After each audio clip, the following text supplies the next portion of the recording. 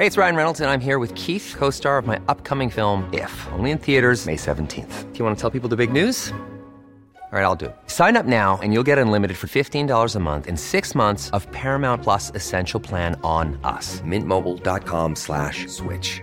Upfront payment of $45 equivalent to $15 per month. Unlimited over 40 gigabytes per month. Face lower speeds. Videos at 480p. Active Mint customers by 531.24 get 6 months of Paramount Plus Essential Plan. Auto renews after 6 months. Offer ends May 31st, 2024. Separate Paramount Plus registration required. Terms and conditions apply if rated PG. Ready to pop the question? The jewelers at BlueNile.com have got sparkle down to a science with beautiful lab-grown diamonds worthy of your most brilliant moments. Their lab-grown diamonds are independently graded and guaranteed identical to natural diamonds, and they're ready to ship to your door. Go to BlueNile.com and use promo code LISTEN to get $50 off your purchase of $500 or more. That's code LISTEN at BlueNile.com for $50 off. BlueNile.com, code LISTEN. Hey, I'm Ryan Reynolds. Recently, I asked Mint Mobile's legal team if big wireless companies are allowed to raise prices due to inflation. They said yes. And then when I asked if raising prices technically violates those onerous two-year contracts, they said, "What the f*** are you talking about, you insane Hollywood ass?"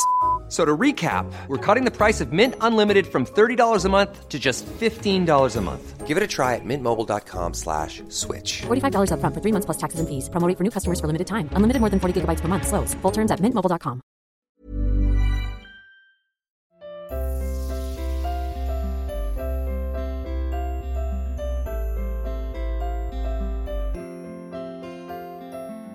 I'm Sheila Shoiga, and welcome to Ready to Be Real Conversations, the podcast series where I chat to people of all walks of life.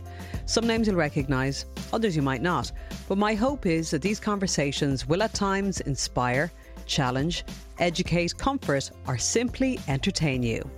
In this episode, I speak to dancer and choreographer, event organiser and producer, and recently wedding celebrant, the brilliant Bonnie Boux. I'm a lot more introverted than people realise, because obviously if you only see one side of someone, you know, what I do is very out there, you know.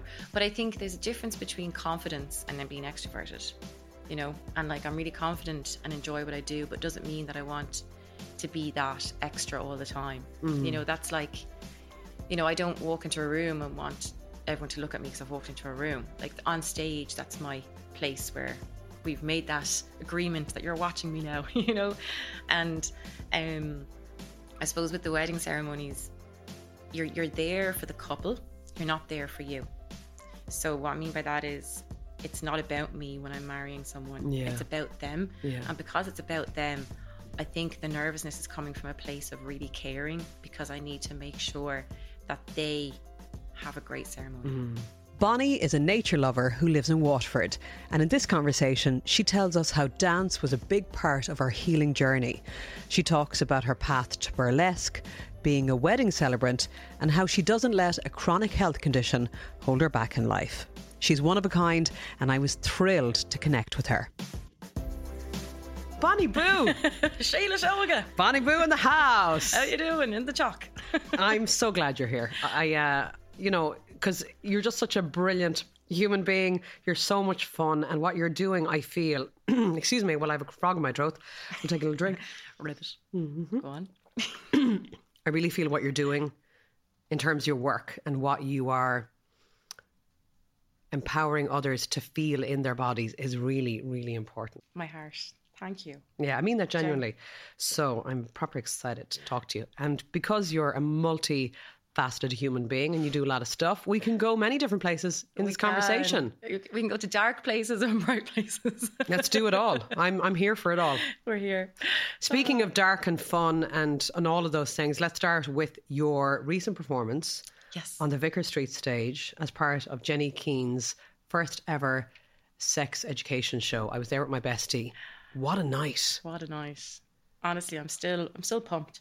I still feel the energy from that night, genuinely. It was incredible. Yeah. And when you came out on stage, the adoration from the audience, I mean, you got a standing ovation. We all went wild for you. Your performance was really quite something. It had everything.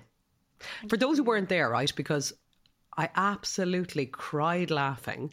I felt so empowered. It was incredibly freeing to watch you, and had that ripple effect into the audience, but can you try, I know it's hard because you're a performer and it's all about the performance, but can you try and put into words what it was about, what you were trying to do that night? Yeah, God, where do I start? First of all, I just want to say thanks, a proper thank you for having me here. Absolutely delighted.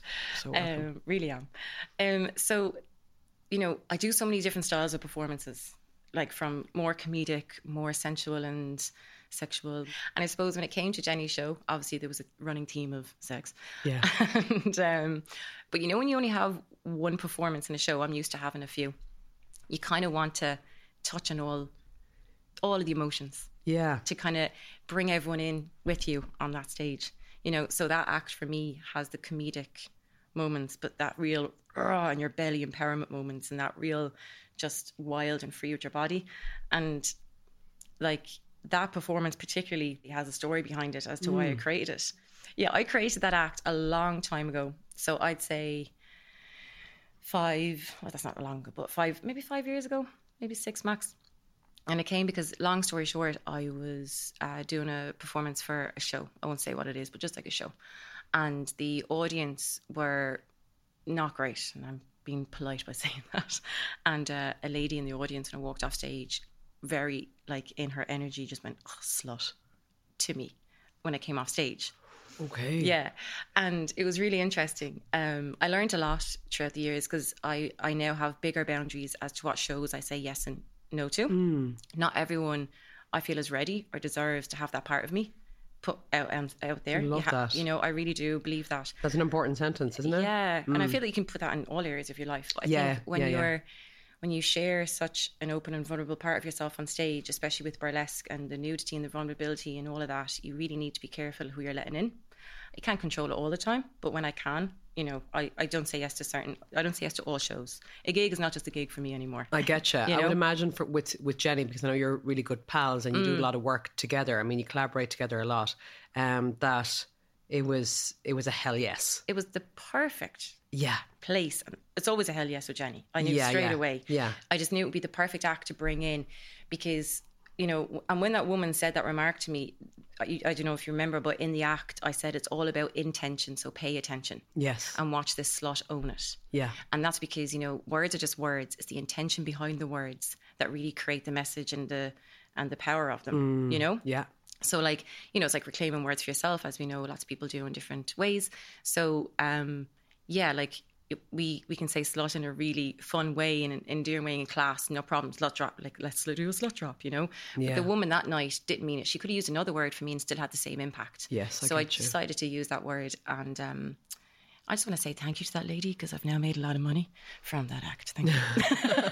But at the time, I would imagine in that moment, because we're not robots, and I know what it's like as well to have criticism and nasty things being said, and there are times and times of the month where I can handle it. Yeah. And other times when it penetrates a bit deeper than I'd like it to.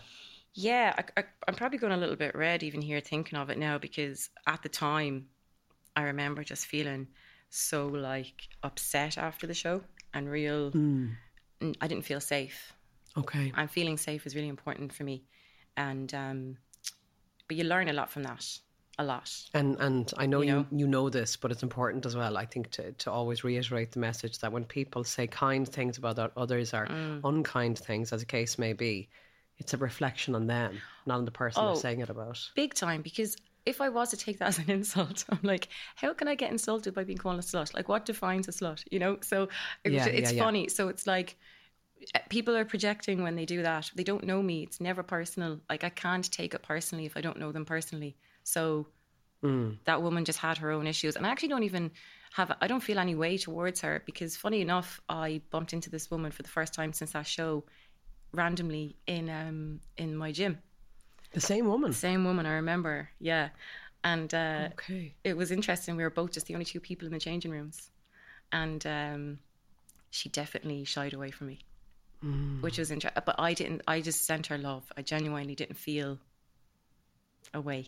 You know? Okay, well done. It was interesting, yeah. Yeah, it was great. It was great. Rising above. Yeah. Wonderful. Yeah. Good on you. Thanks. That's not always easy. Yeah. Especially when you're confronted with that. Yeah. It was a good was a good test. moment. Look at us opening up the podcast with an L sad slutty story. No, I love this because, okay, so that was that moment. And had you not performed that act then since? A couple of times, but not much. So I put that away for a few years. So at Jenny's show, it was the first time I performed it in over 4 years, I'd say. Right, okay. Yeah, and I knew, because obviously COVID happened in between, so that's why it was probably so long. Yeah.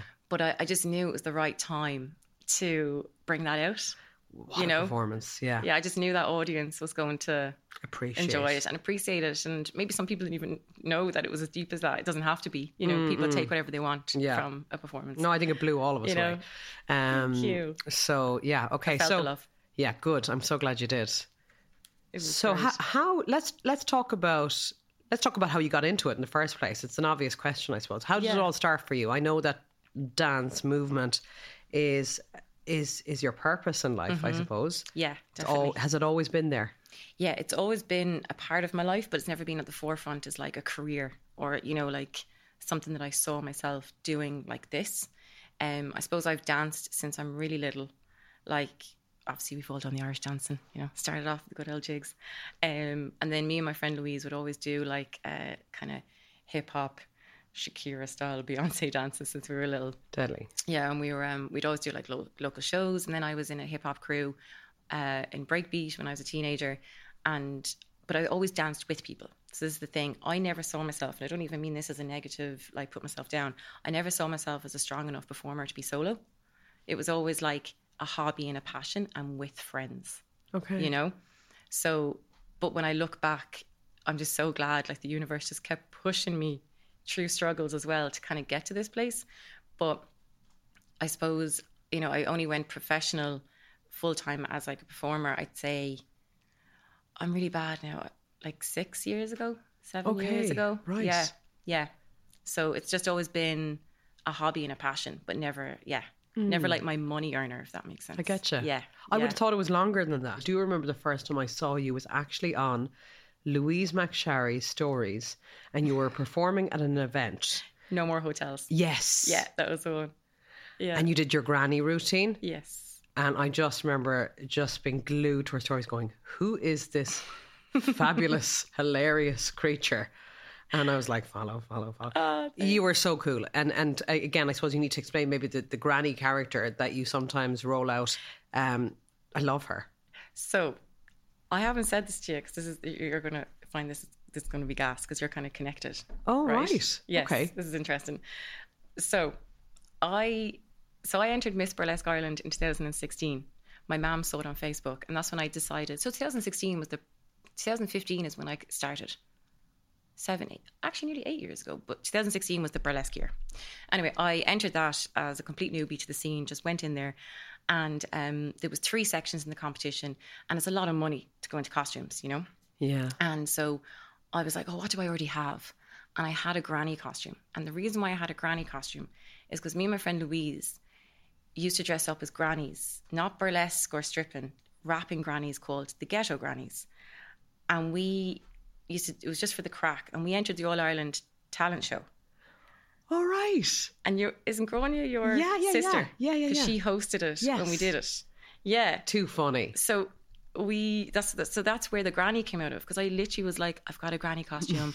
let's see what we can do. So you had the costume at home, and I suppose to set you apart in terms of the act, was it just a good way of getting in, combining granny with burlesque? Yeah, it was just like there was a section where it was called Unique, and you could do whatever you want, and I was like, I'm just going to bring comedy into this. And I just put the tassels on my bum. I was like, I'll just do assholes instead, and you know, I'll just rip it off. The skirt already had Velcro on it. I was like, we're here, we're ready. Yeah, brilliant. Yeah. So the Granny Boux was born. Granny Boux, go on. Ah, she's fantastic. Let's talk about burlesque actually while you're talking about it, because you know a lot of us know what it is, but maybe we don't fully understand what defines it. How would you describe it? Like, what exactly you know do you need to be defined as a burlesque dancer? So first of all, I would call it more so burlesque performer, because there's a lot of people that do burlesque and they don't necessarily dance. Okay. So there's like lots of styles, and I suppose it is kind of focused around the element of striptease, but even then people don't always striptease. Do you know that way? But it is kind of deeply rooted in that like striptease kind of reveal and all those moments in your costume pieces. Yeah. But it's deeply rooted in like comedy and parody, and I would almost say activism, definitely in this day and age, you know. And so it's storytelling in the form, in whatever your passion or talent is. That's how I feel it is. So like whether it's true dance or the striptease or the comedy or a bit of theatre or bringing in really cool costume reveal moments or props, and it's kind of like the jack of all trades creative outlet, which is why I love it, because I'm not really like a professional at one thing. So I can bring my dancing into it, I can bring my comedy into it, and I can bring my storytelling into it, you know? Yes. So I feel like the main thing for burlesque is just having the passion and the confidence to put yourself out there. It's like sharing your energy and presence. Yeah. We'll get you on stage.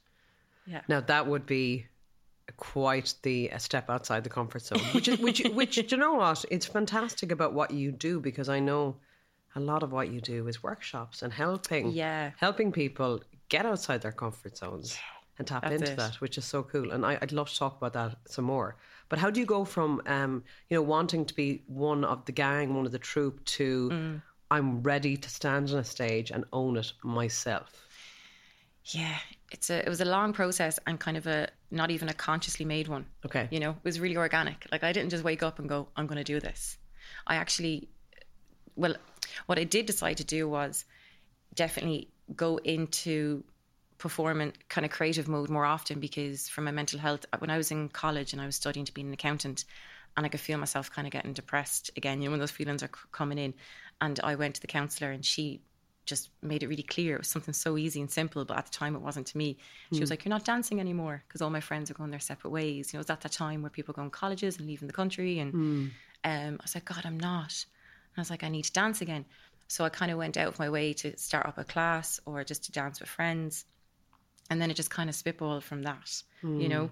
And yeah, it slowly just kind of wove in, and then it just slowly became this kind of where I am now. Yes. You know, which is, it's been a journey.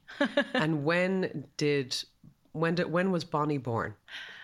You know, because I did ask you in voice notes back and forth ahead of the chat, you know, can we go there with your name, with your, you know, as I was saying, the name you were christened with. The name was christened, Sinead. I said it. So you're, you know, on your birth certificate is not Bonnie Boux. No. It is Sinead Gould. Sinead Gould. Yeah. Does anyone call you Sinead anymore? Yes. Okay. Yeah, my family. Yeah, well. Yeah. You imagine. I only go by Bonnie now. Mummy. My family, but even then my nickname is Ned.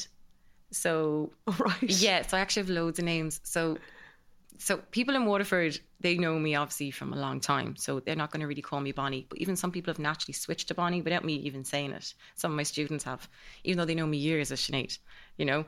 And then a lot of my good friends will call me Ned.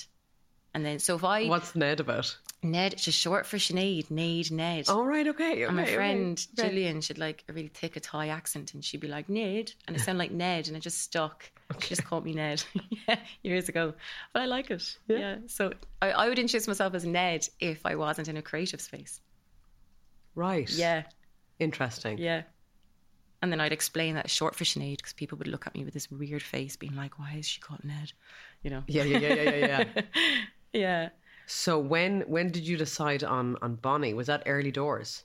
Yeah. So I knew I wanted a stage name. Yeah. And I knew I wanted a name that was, I could like use it every day. I suppose because I'm at the time, I wasn't like, I'm only going to do burlesque, you know, as a dancer or as like, you know, even an MC. And, you know, I just thought Bonnie is a name that I can introduce myself as. But then it was actually originally Bonnie Boux Peep, like a play on Bo Peep, and the Peep obviously was the titties. So, and then I was like, it's quite long, I don't need that. And then I found out that Boux in French, if you spell it B-O-U-X, is pout. Yeah. And then that just happened. It's great. I love it. I mean, obviously, I think it's a fabulous name. Yeah, Bonnie Boux. I mean... Really? Because I look back at that now, Sheila, and I've said it recently. I was like, God, if I started now, I wouldn't have chosen that name. You know, I would have felt like I would have liked a bit more of an Irish kind of element in my name, because it's French. you know. Okay. No offense to French people. A great country. But it's obviously it works, and it's nice to hear that, because I'm like, God, what did I don't really put much thought into things. I remember just being in my friend's bedroom being like, Bonnie Boux, done. Like, easy as that. Yeah. Yeah. Well, I think it works, but I do Thank know you. what you mean, because I think I see where you're coming from, because I know that you're very passionate about all things the divine feminine and honouring Celticism and nature. And the land here. Yeah. So is that why you would have wanted to have brought it in? Okay. To honour that. And it's a lot of that does inspire me in my art. So it would have been nice to, what would I have done? Like Bonnie Brogue. Bonnie Brogue there. Bonnie Baron. That's how I am now. From now on. Throw in a middle name, you'd be Bonnie grand. Baron. Oh my God, okay, great. Thanks. Her Irish cousin. She comes in with spuds. Hello. So let's talk about your love of nature and your love of honouring the past.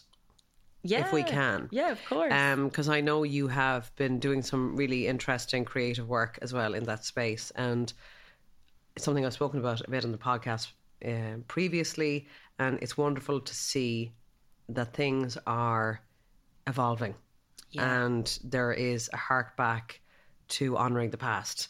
And now this is the first year that we've had a National Day of Celebration for Bridget, which is a wonderful thing. And you were very much a part of those celebrations also. Yeah. Well, I randomly was the person for the photo call, so I felt very honoured. And if that could have been anyone, you know, that's a media thing, I suppose. But it did have a little special place in my heart because I was so excited for that day to be now celebrated. You know, it was really, really nice. You are somebody who I'm getting the feeling is very in tune with nature and wanting to be.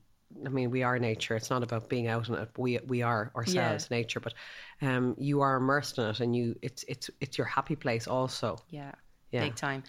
If I don't go out into nature on a very regular basis, like my life will suffer. Like, as in, I'll be anxious. I'll be like, I really need to consciously ground myself. But it's not even consciously anymore. It's just part of my life. You know, it's just what I do. It's just like, gotta go for the swims, gotta hug a tree, gotta get my feet in the grass. You know, that teamed with movement is what really pulls me back in and really balances me, you know. And yeah, nature is just fucking beautiful. She's so sexy. I just want to lie all over and tumble and sniff the grass. So when you're on stage, right, and I'm like I was the night in Vicar Street, and I'm there and I'm watching you, and I was going to say I was sitting in the chair, but actually most of us were up on our feet and we were hooping and hollering. Yeah. But we're watching you, and it's really inspiring and it's really empowering. But I also would really struggle to see myself do what you do, and I know a big part of your work is to help others feel like, well, if I can do it, so can you. Yes. How do you get there? Oh, like how do I get to a place to share that, or how does someone get to the place that I'm? Kind of all of it, really, of it, in the sense that I suppose the first question is probably, how did you get there yourself first? Okay, yes. You got to get there first, and then to be able to show others and then lead the way. Yeah. Did it come very naturally to you? It did, in lots of ways. The passion was natural. The drive was natural, you know. But it still came with its like little challenges and anxieties, but I'm really stubborn in that way. I'm not a stubborn person, but when it comes to feeling a fear or feeling like I can't do something, I immediately am like, well, now you're going to have to do it. You know, I'm very like, if that's something you want to do and you think you can't, you're now going to have to prove yourself and do it. You know, and for me, I have always been naturally sensual with my body since I'm young. I've always danced with my hips and my bum and everything, which doesn't have to be sensual either, because like other cultures would twerk and it's not at all. It's a celebration. It doesn't have to be. I suppose sensual is different to sexual, though. This is the difference. Yeah. And so I've always moved that way with my body.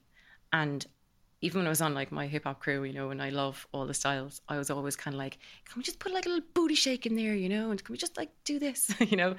And so naturally dancing, and it was more so dancing than burlesque at the start, you know, dancing in that way, feeling that feminine energy, and really it was natural and was there for me. And then when I realized I wanted to do burlesque, it's obviously come with like a lot of practice. You know, it was natural for me to want to get up on that stage, but it wasn't like polished or ready, you know what I mean? And even, I suppose, but what I've always had since I'm very young, and I think it goes back a lot to the support of my parents, but also like there's lots of factors as to who we are and how we're shaped. I've always been very free and confident in who I am, and never felt like I had to explain that or be anything different than what I wanted to be. And I suppose that's come from a young age. So when it came to burlesque, it wasn't even in my mind too out there or too scary. Do you know, it was just a form of... Yeah, so you came from a very supportive background family where there wasn't any, which is great. And that's what we want. Amazing. We don't, you know, you're parking shame because it has no place. Yeah. But that's not often the case either, particularly in what has been up until now, because I know things are changing massively, but Ireland has been quite conservative. Yes. You know. No, big time. And I suppose I'm lucky now, Sheila, because the spaces are there now. It was the people before me that had to fight even harder to do what I'm doing now, you know. So it's still easier. Even though it comes with its challenges, it was still a lot easier. And I knew that like I was really supported. I didn't have to think of my family shaming me or anything like that, you know, quite the opposite. Great. And but I was really scared. So the social media aspect of my work is what made me fearful. So I was totally happy to go on stage and do what I do. And it was like discovering this part of me when I started that was just like a fire. I was like, oh my God, this is coming so natural. And there's still loads of work and learning to do, but like it was just coming out of me. But when it came to having to put that onto social media, that's where I really had to work on it. And I suppose the social media is what exposes you to other people, for other people to feel inspired and to be like, I can do that too. But I was terrified of posting up sexy pictures of myself. Sounds so Irish, sexy pictures. I feel very high. I'm so sexy. So yeah, I would imagine it is, of course. Yeah, but I was fearful because I was creating all these scenarios in my head because my anxiety used to be wicked bad, and I've gotten a right grasp on it now, thank God. And I was just creating all these scenarios, and literally would be like sick to my stomach, but never enough. Well, it was hard, but still always did it. Felt the fear and did it anyway. I remember the first time I posted up a picture of me topless with my tassels on Facebook, and I shot myself. Like, oh my God, my stomach's coming out my arse. But I got to leave it up there and just do it, you know. And this is like, it's like exposure. Yeah. It's like I'm going to have to keep exposing myself, feeling this fear, and it'll become normal. And it became normal. And now I couldn't give. I wouldn't even say I couldn't give a shit, because I do give a shit. It's like it's nothing but positivity, and like I just feel so open and full and content to be out there the way I am. Great.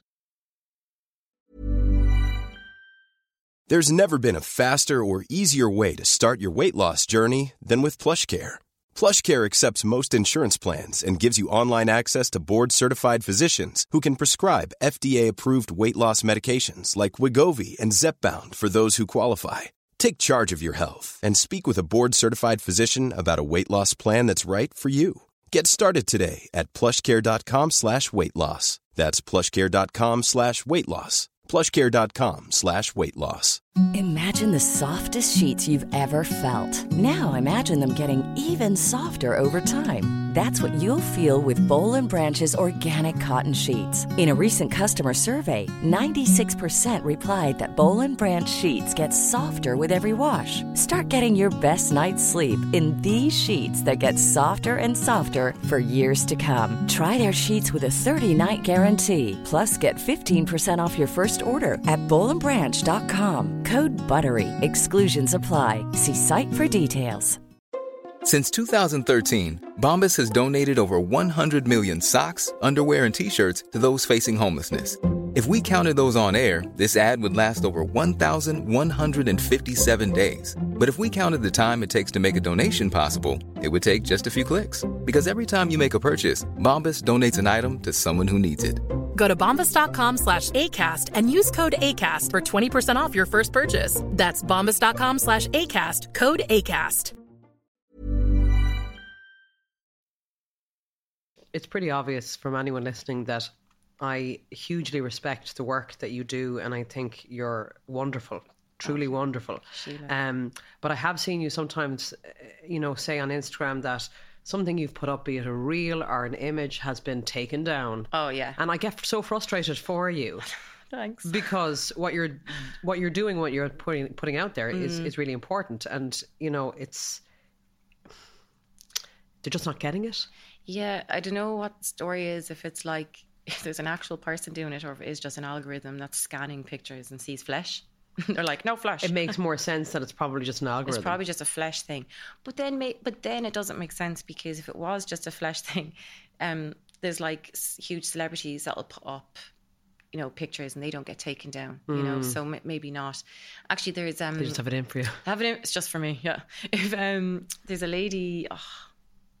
blogger on the pole, I think is their Instagram handle, and they do a lot of work in this, and actually they're an academic and they're a pole dancer, and they have direct discussions with Instagram about all this. Oh, interesting. Yes, but look, for now we'll just have to, what I do is I have a rule: for every arse picture I put up a few non-arse pictures, so then they're not after me as much. That's my plan. So by pushing yourself out of your comfort zone, by breaking through that fear barrier all the time, you're getting more confident, and now you're at a point where you're like, hey, it's all good. So now that you're at this point, I know you've been doing it years, but because you yourself are fully empowered, you've arrived, you can then share that magic with others through your workshops. Yeah, and I love my workshops. They're so great. And so I do so many different styles of workshops, I suppose, and sometimes I can call them dance workshops, but then compared to other dance workshops, it's not that technical, because dancing can, requires a lot of training. So then, but it's not quite on the complete wellness side either. So I just feel like what I do is I use movement, and particularly sensual movement, as a tool for you to feel good and to believe in yourself and to build your confidence. And I just think, any hobby and any outlet does that for people. But particularly with women and that sort of movement, it's so healing, and especially in Ireland with our history of, dare I go there, of the women in Ireland and how they were treated. Yeah. That, it's not that long ago. And, I just think it's really important for people to start loving their bodies for them and moving their bodies for them and feeling it for them, I used to do a yoga class where the teacher had trained in Qigong, and we used to do what she called the teacup dance. Yeah. And it was about moving your hips from side to side and then around, and it was very deliberate movements, and then she put on music and you'd go at your own pace, but moving together. And it was men and women, it wasn't just all women, but it was very sensual, and I found it a really empowering class to do because of that movement that... there was some part of my brain that was saying, no, not allowed to do that. Yeah. But the part of you that wanted to and that allows yourself to do it, it felt so good. It felt so good because you were just moving in tune with your body. This is the thing, it's like the circle of life.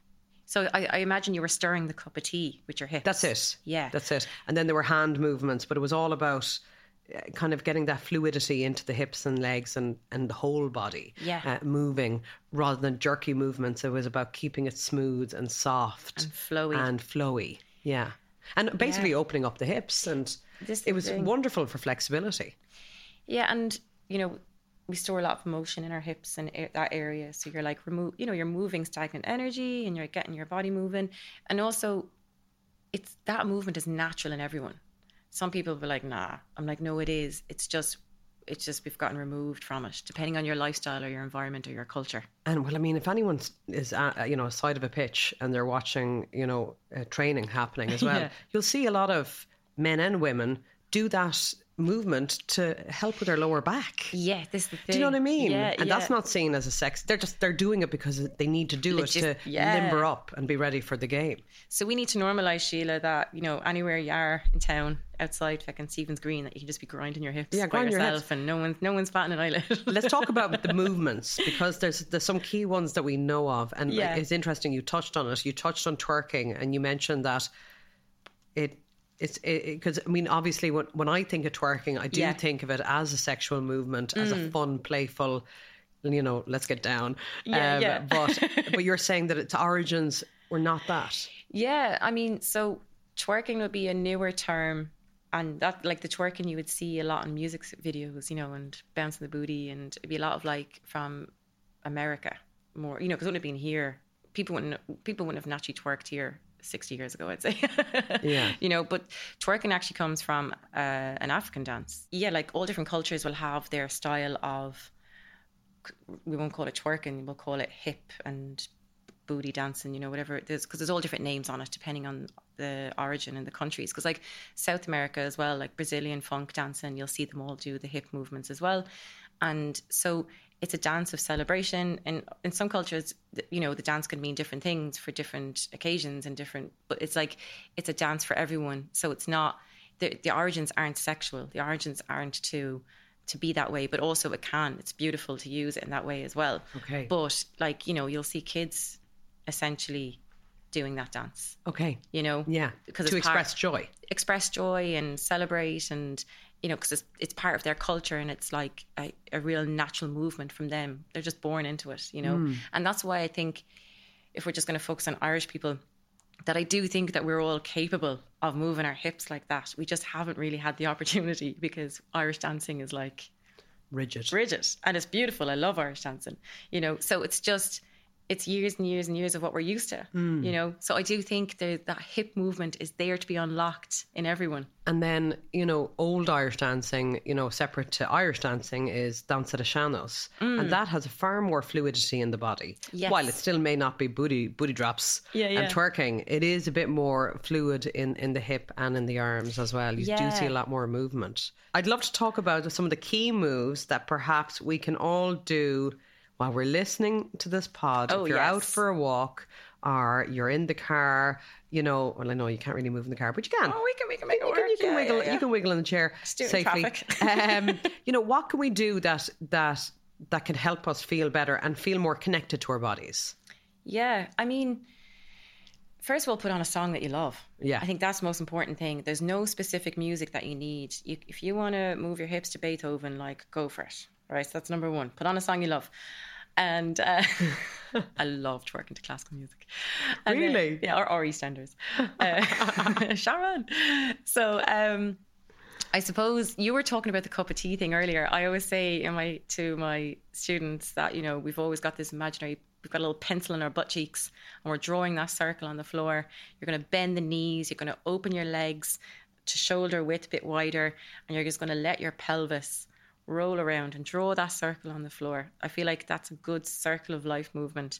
And, you know, when people are like, I can't twerk, I'm like, if you can thrust, you can twerk, because it's the same pelvic movement, but you're just bringing your arse up and back the way instead of your crotch forward. You know? Everyone has the thrusting thing, I'm telling you. You know, everyone thrusts. And so, yeah, I think practicing your reverse thrusts, because I'm not there to show people properly now, and getting those circle of lives going. And figure eights.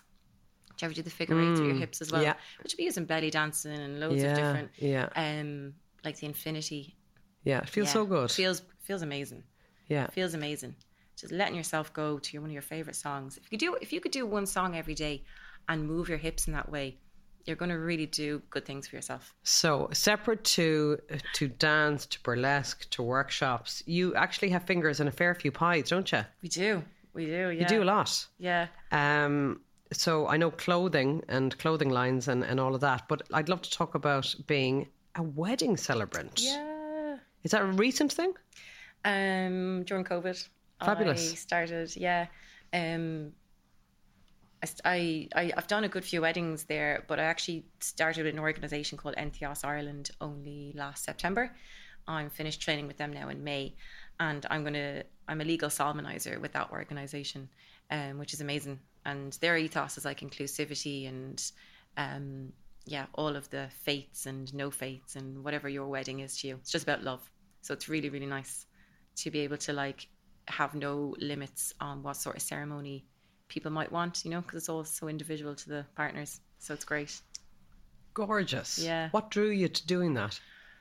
Few things. One of the things is, and I will start with this, and people be like, to start with this is because of course you got to enjoy something, and I knew I'd enjoy it, but I'm really kind of like logistical and kind of like practical with things, and I'm always constantly thinking of what can I do to add on to what I already do that all kind of works together. And I'm all about being time rich, you know. What sort of jobs can I do that are condensed down and it's not a 10-hour day, you know? Yeah, and great. The wedding celebrant industry, like, it's amazing because you're still self-employed. I get to pick my hours. I'm working with people. I'm public speaking. I'm writing. I'm, you know, just dealing with good energy. Everyone's happy getting married. It's just such a positive, lovely space. It's an emotional space as well, but I'm here for that. And so it just seemed right. And, you know, I was like, what skills do I have? And I just felt like I had, obviously still loads to learn always, but I had the skills that it takes to be a wedding celebrant. Yeah, of course. With the work I already do. Yeah, because you're confident, you can stand up in front of people. You're not going to get, you know, that kind of stage fright that others might get because they wouldn't be used to it. So, but it still is terrifying though. Is it? Do you know what? When I got up to my first wedding, I was like, oh my God, I can't believe I'm doing this. I'm more nervous doing a wedding ceremony than I would be standing on Vicar Street stage. Really? Yeah, definitely. If I had right now was able to choose what one, I would for nervous reasons, I would choose the stage. I'd choose the stage for passion reasons as well, to be fair. But yeah, but yeah, it's a good job going forward that doesn't use my body as well, because I have like fibromyalgia and like hypermobility issues, and so I really need to think of my future as well, what I can do that still allows me to be who I am. Celebrates when, you know, I don't have to be someone I'm not. I'm still self-employed, but it doesn't use my body. So that was another reason. You're after opening up something big now. Before we get to that, I just wanted to ask, because you seem so extroverted. Obviously, when you're on stage like that night, you know, at the you know, in Vicar Street, you are, you know, bigger than big in terms of your personality is booming. Is it because when you're a wedding celebrant, you're more Sinead than you are Bonnie? So is it, you know what I mean? So as a result, is it a bit more exposing? Like, what I'm trying to say is, are you more introverted when you're not, you know, pulling on the mask of Bonnie, as it were? Yeah. So I would be very intro and extroverted depending on how I feel, my environment and kind of what I'm doing. I feel like I'm a mixture of both, but I'm a lot more introverted than people realise, because obviously if you only see one side of someone, you know, what I do is very out there, you know. But I think there's a difference between confidence and then being extroverted, you know, and like I'm really confident and enjoy what I do, but doesn't mean that I want to be that extra all the time. You know, that's like, you know, I don't walk into a room and want everyone to look at me because I've walked into a room. Like on stage, that's my place where we've made that agreement that you're watching me now, you know. And I suppose with the wedding ceremonies, you're there for the couple, you're not there for you. So what I mean by that is, it's not about me when I'm marrying someone. It's about them. And because it's about them, I think the nervousness is coming from a place of really caring, because I need to make sure that they have a great ceremony. You know, they haven't bought tickets to come to my show and know what they're going to get. They've booked me to do a job, and I want to make sure, because it's a really special day for them, that they get that day. And that's not about highlighting or putting a spotlight on me. It's about doing it in a way that I get my energy across, but I don't take over, because I'm not on stage. But you are, but you're not. You know what I mean? So there's a lot more, I think, mindfulness that goes into that. And then I'm not Bonnie, and I know that, you know, like, God, I could do with a clap right now. Sure, I'll just shake my bum. Like, you can't do that at a wedding. Like, not that you want to be clapped at either, but you know, it's about reading a room, and you want to make sure everyone's feeling good and really just, you want people to feel at home, you know? Which I love doing. But so you've got to be a lot more mindful of that. Sure. So you mentioned fibromyalgia, and, you know, dealing with a chronic condition or conditions in your case. So can we talk about that and how that impacts you in terms of your day-to-day living? Yeah. So I know we touched on it earlier, and then I didn't delve into this at the time, but like getting kind of diagnosed with this is kind of what did bring me to where I am now, because I was living in England and I was just really ill and like signed off work, and you know I've kind of been just really sick since I'm a teenager, to be honest. It's just become a real part of my life, with irritable bowel syndrome as well, which I totally make a joke of, and it's all good, but like it was really bad. Like, do you know what I mean? It was like it's like going to bring my diarrhea tablets with me, you know, like it's good and I can laugh about it, and I always have, which is great. But all of that is obviously was flared up from an undiagnosed condition as well, and then not eating the right foods because you didn't know you had what you had, and the knowledge wasn't there when you're younger. Yeah. You know, like we've so much knowledge at our fingertips now that you can really like zone in on what you need, you know? So I suppose I did suffer for a long, long time just due to ignorance and lack of understanding and a lot of gaslighting, to be honest with you, with medical professionals, which everyone's probably experienced at some stage. And when I had to move back home because I was living in Brighton and I was too sick to work a full-time job, and I remember just having debilitating headaches, like so bad, and chronic fatigue, like so bad. And I still do suffer with the fatigue to this day. It's one of my hardest things.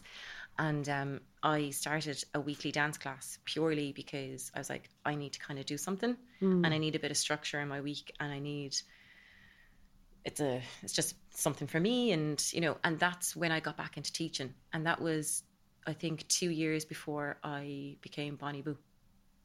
Yeah. So like I planned to move back to England, or I actually planned to go around Europe busking. I remember like, I'm going to go busking around.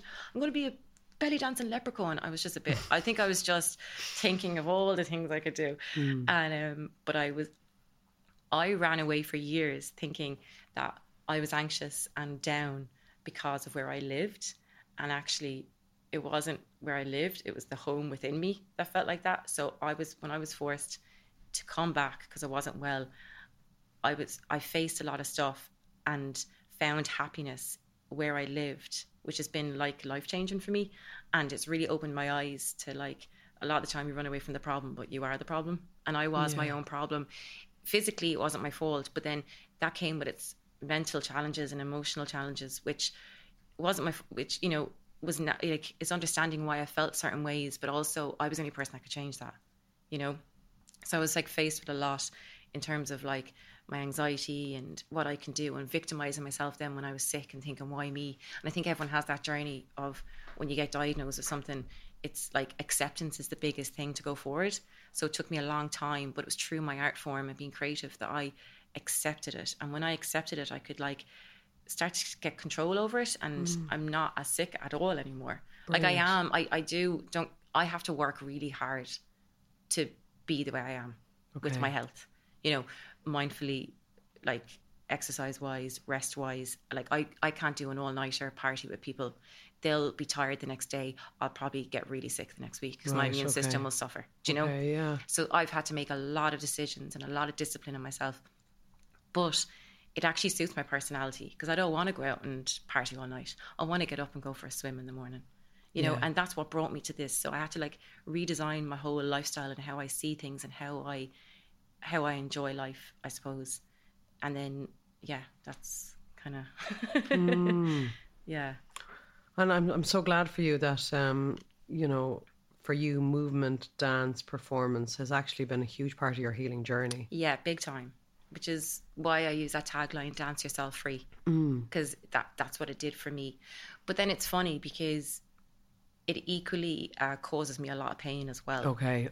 So Can I ask again? Because actually for those listening, and like I do know somebody who has fibromyalgia, but for those listening who might be going, what does that actually mean? Because that's what's tricky about it as a condition. It kind of covers a wide area. It's very broad, and it's very individual to each person. It can manifest so differently, It's like, you know, and there's so many symptoms, and then one symptom could be huge for one person and not for the other, you know.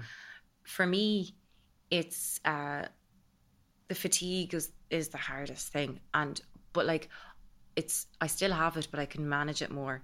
Like, there was times where I'd be so tired that I wouldn't want to get up for my flight in the morning to go on holidays because it's too painful to wake up because I'm too tired.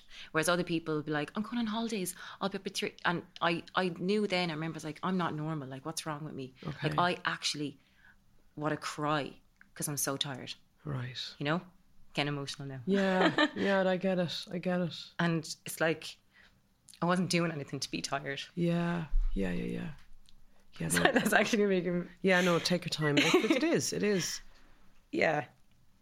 So I remember, like, stuff like that, and just not being as... I always felt a bit different, and I know everyone probably does. I don't mean different in a cool way, but just being like, why can't I do what everyone's doing? I would, like, have to, like I said, if I did something physically, I'd suffer for it afterwards, and other people, you know, just those things. And I was doing all the right things, and I wasn't drinking. Like, obviously I did drink when I was younger, but not even to the same amount other people were doing. I barely drink now. I don't smoke. I don't, you know. But pain, I suppose, like joint pain and muscle pain, headaches, and inflammation stuff comes a lot. So, like, you know, I had plantar fasciitis a lot. I'll get tennis elbow and, like, wrists, like, loads of things. But I've got hypermobility stuff going on. I'm going to see an EDS specialist now this year, Ehlers-Danlos syndrome, and to hopefully get some answers. And I got told by my physio before, being like, because I would come into them and I've been in so much pain, and it's because my joints go a bit further than the natural range, say. Right, so then you're like, you're just injuring yourself. I tore my tendon in my hamstring last year, like, by accident. Do you know? Right. So, and they were like, what, you know, maybe you should reconsider dancing. I'll never forget when they said it to me. You should reconsider dancing full time because, you know, your joints. And I remember just being like, oh God. And it's funny because even though I knew what she was saying was true to an extent, I didn't take it on board, and I continued. But I suppose I just need to be really careful. There's a fine line. It's kind of like, here's the spectrum. Here's no movement and here's lots of movement. And my body needs to be in a controlled area here. Okay. So my medicine is the gym, because you need to strengthen your joints to stop them from hurting so much. And, like, my pelvis moves a lot, and I need to get readjusted all the time by the chiropractor and stuff like that all the time. And my chiropractor, John, is my friend, so I'm very lucky. But and this is the side of things that we don't see. Yeah. So when you're performing, whether we're watching a video online or we're seeing your live performance of yours, we're just seeing the polished you in your look, your outfit, whatever it is, looking amazing, performing brilliantly. But we don't see, it's like that image before of the ballerina's feet. You know, that was an amazing one, about what we don't see. And that is so true, particularly for the life of a performer, of a dancer. Yeah. And I mean, everyone has something going on in their life. Do you know what I mean? They do. But you have the added layer then of the conditions that you're trying to manage also. With such a physical job. Yeah. With such a physical job, and something that is you're deeply passionate about. Yeah. So them saying to you, you know, why don't you give up the dancing kind of thing, that must feel like just an impossibility. Who are you without dance? Yeah, I don't know, because it's saved me so many times and continues to. And, you know, when I'm dancing, it's kind of only it's one of the rare times where my mind quietens down. Okay. So even on Is it your meditation? Yes, exactly. So even on a mental health level alone, it quietens my mind, because you don't have time to think when you're, like, dancing and moving to the music, you know. And I find it hard, and then to, like, do a still meditation, like to sit down. And then I used to kind of beat myself up a bit, but I'm not going to do that anymore, because I feel like we all need to accept and learn what works for us. And just because, like, years ago, for example, I remember thinking running, you know, if you want to be fit, you got to run, because that's what people, you know, there's so many ways to be fit and different types of exercises, and, you know, you need to find what works for you. And so for me, movement meditation works. What I'll do is I'll get on the floor with some yoga mats, headphones on, and I'll blast, like, Ludovico Einaudi or like Mozart, but I love classical music, and I'll do really slow, intuitive movements. Like, I mean, if anyone walked in, I'm just like, in this like glass case of emotion, like rolling on the floor and breathing. And that's my meditation. Yeah. Yeah. Gorgeous. Anything that allows your mind to quieten and for you to be able to focus on your breath for a moment is magical. And yeah, it could be anything. Yeah. Absolutely anything, you know? Yeah. And I think it's really important that everyone finds that one thing. If you can move your body and just literally get out to some green area, yeah, you're doing well. You're doing well. Yeah. Brilliant. Bonnie, thank you so much for being here. It's been a brilliant chat. It was so lovely to meet you in person. I know, you too. I can't wait to see you perform live again because it was such an experience. Oh. And I would urge anyone listening, if you find an event that she's performing at, make sure you get a ticket because it is something wonderful to behold. Really is. Thank you so much. Thank you. You're a star, honestly. You can catch Bonnie as part of Jenny Keen's tour in September, and her own show happening in Waterford next year on Valentine's Day is one not to be missed. Just go to her Instagram page for more information and subscribe to her mailing list to never miss her events. Thank you so much for listening to Ready to Be Real.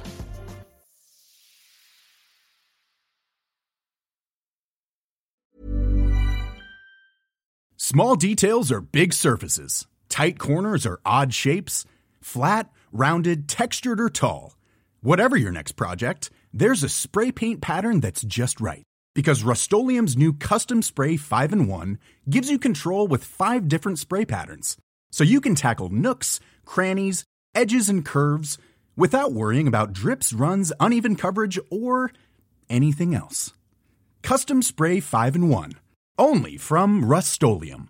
Hey, it's Danny Pellegrino from Everything Iconic. Ready to upgrade your style game without blowing your budget? Check out Quince. They've got all the good stuff, shirts and polos, activewear, and fine leather goods, all at 50 to 80% less than other high-end brands.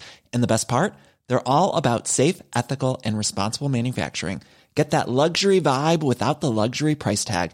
Hit up quince.com/upgrade for free shipping and 365-day returns on your next order. That's quince.com/upgrade.